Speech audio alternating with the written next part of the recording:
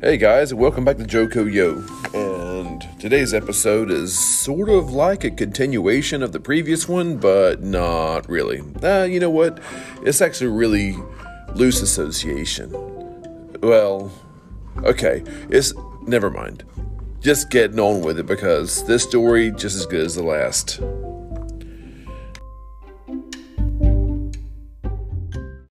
In precisely May 15 of 1970, Thelonious Monk and wife flew into Raleigh-Durham Airport to do a 10-day series of shows at the Frog and Nightgown nightclub.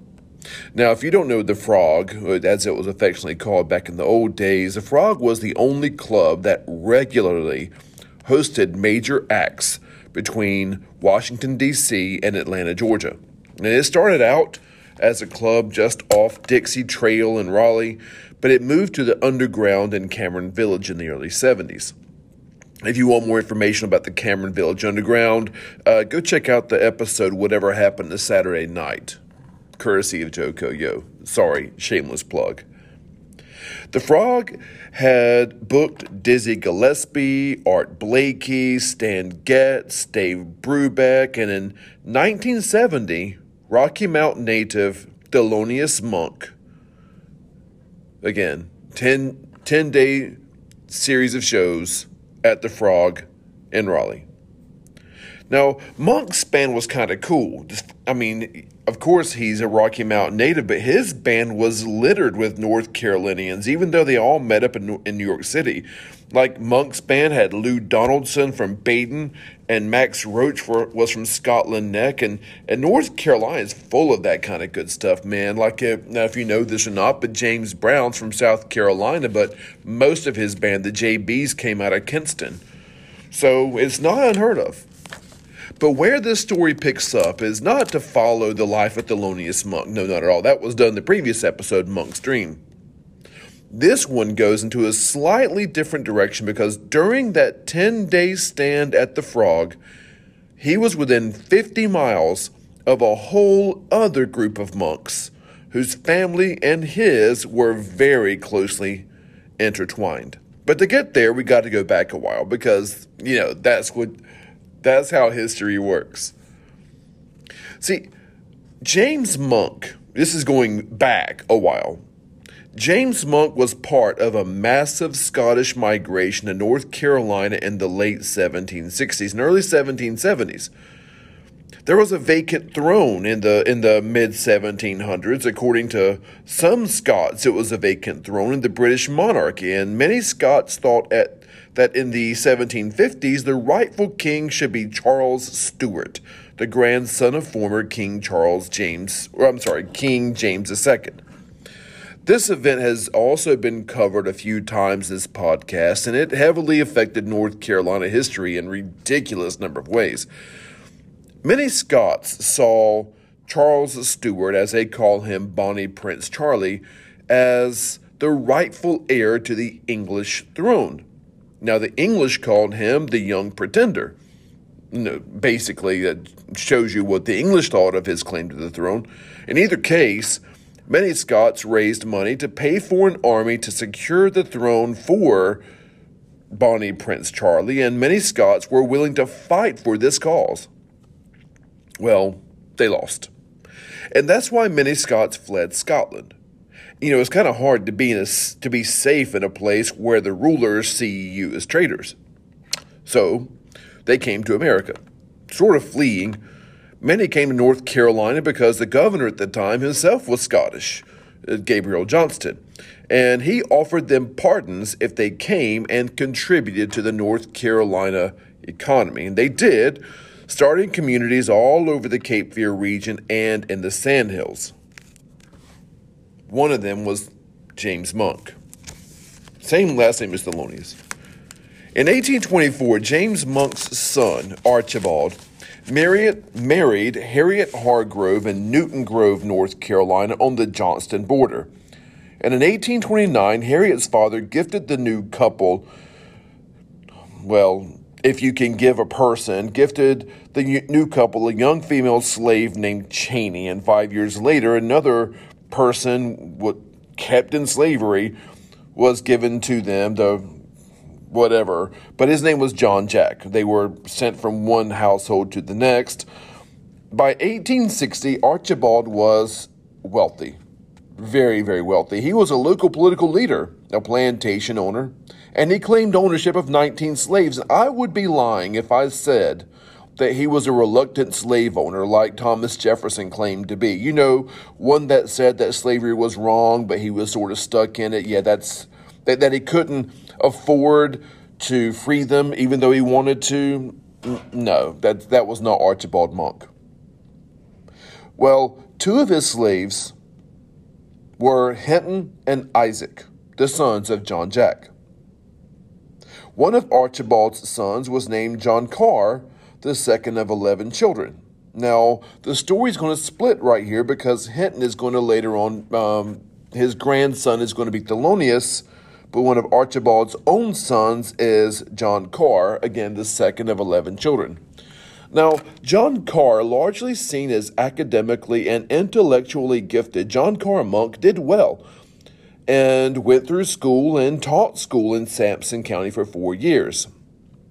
Well, he was gifted enough, could contribute so much that at the encouragement of friends in the medical profession, he left North Carolina to go study medicine, learning and graduating from the University of Pennsylvania.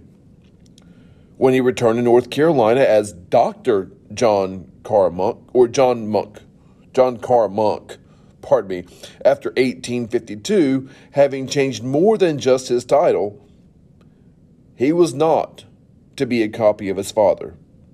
Although he was an active Mason like his father, and he was also a member of the Whig Party, we need to put an asterisk there. See, John Carr Monk decided to be a servant of the people. His interest was in serving people, not the other way around, with people serving him. He traveled far and wide, sometimes 40 miles in his horse-drawn buggy, to attend to patients in Johnston, Wayne, and Sampson counties. And the reason for the need for the asterisk is the Whig Party. A long history lesson cut short right here. Before there was a Republican Party, before it even existed, there was a Whig Party. And the Whigs were the second in our long-held two-party system, with the Democrats being there since Thomas Jefferson was president. And for a while there, we had a one-party system with just a Democrat Party being the only choice until you had a Democratic president named Andrew Jackson that was so, to use teenage parlance, extra, that some Democrats would rather break from their party than support him. They went on to form the Whigs, whose platform for most of their existence was just about opposing the Democrats. As a result, they generally had no concrete plans or principles except to oppose the Democrats. So you had Whigs that wanted internal improvements and some that didn't. Some Whigs wanted tariffs and some that didn't. Some wanted a national bank and some that didn't. This party at the same time was home to both future presidents of the United States. Well, one president of the United States named Abraham Lincoln, and one future vice president of the Confederacy, Alexander Stephens. As you can see, some Whigs were pro-slavery and some Whigs were anti-slavery. Sort of like how Archibald Monk of Newton Grove and his fellow Whig and son, John Carr Monk. Both Whigs, both with different perspectives. By the onset of the American Civil War, Archibald owned extensive tracts of land from Clinton all the way to Smithfield.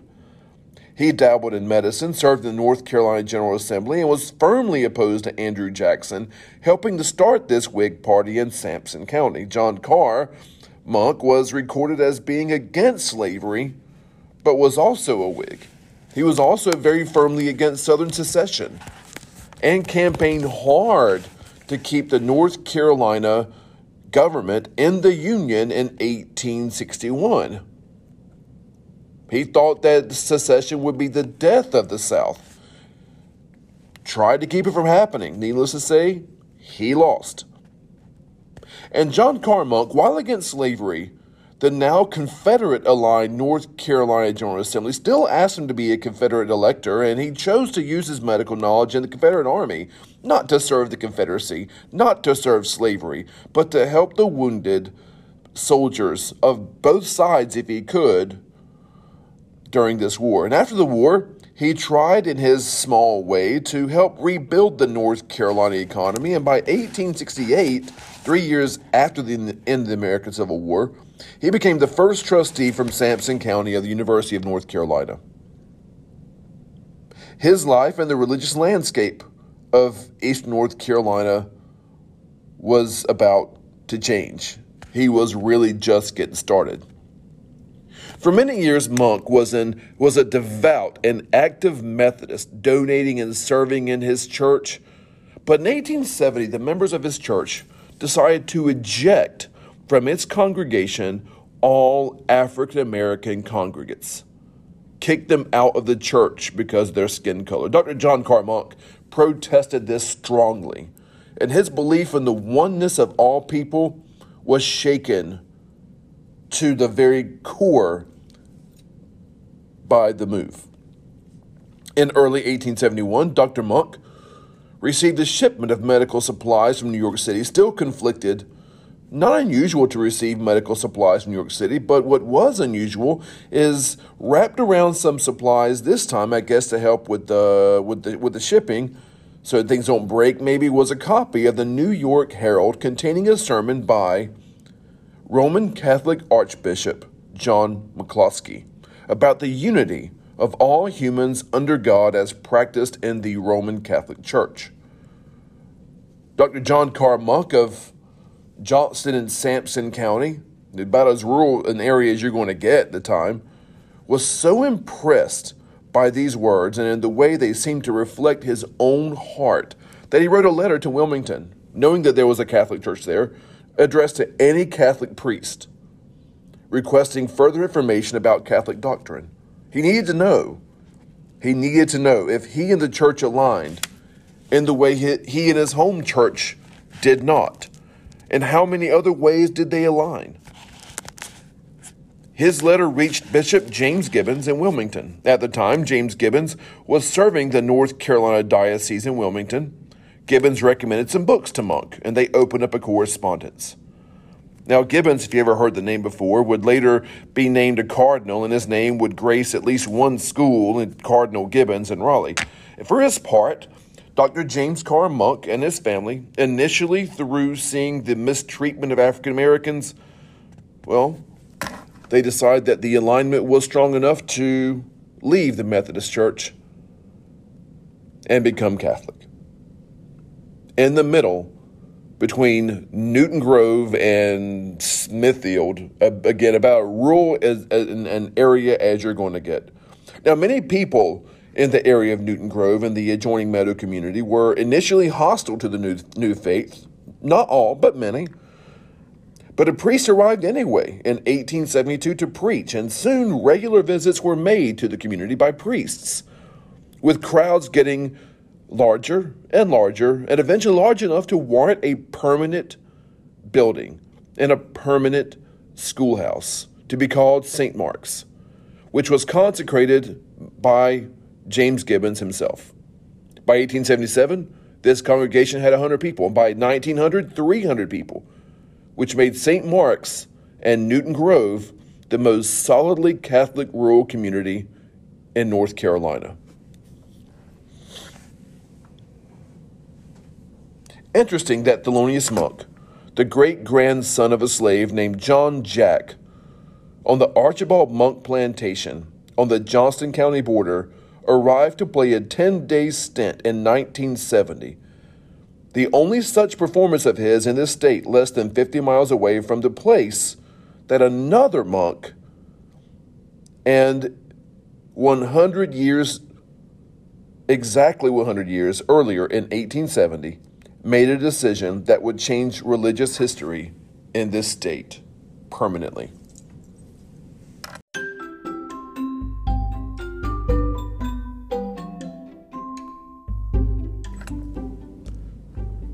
That was a fun one, guys. I hope you enjoyed it. And another one coming up pretty much on the heels of this one. Wow.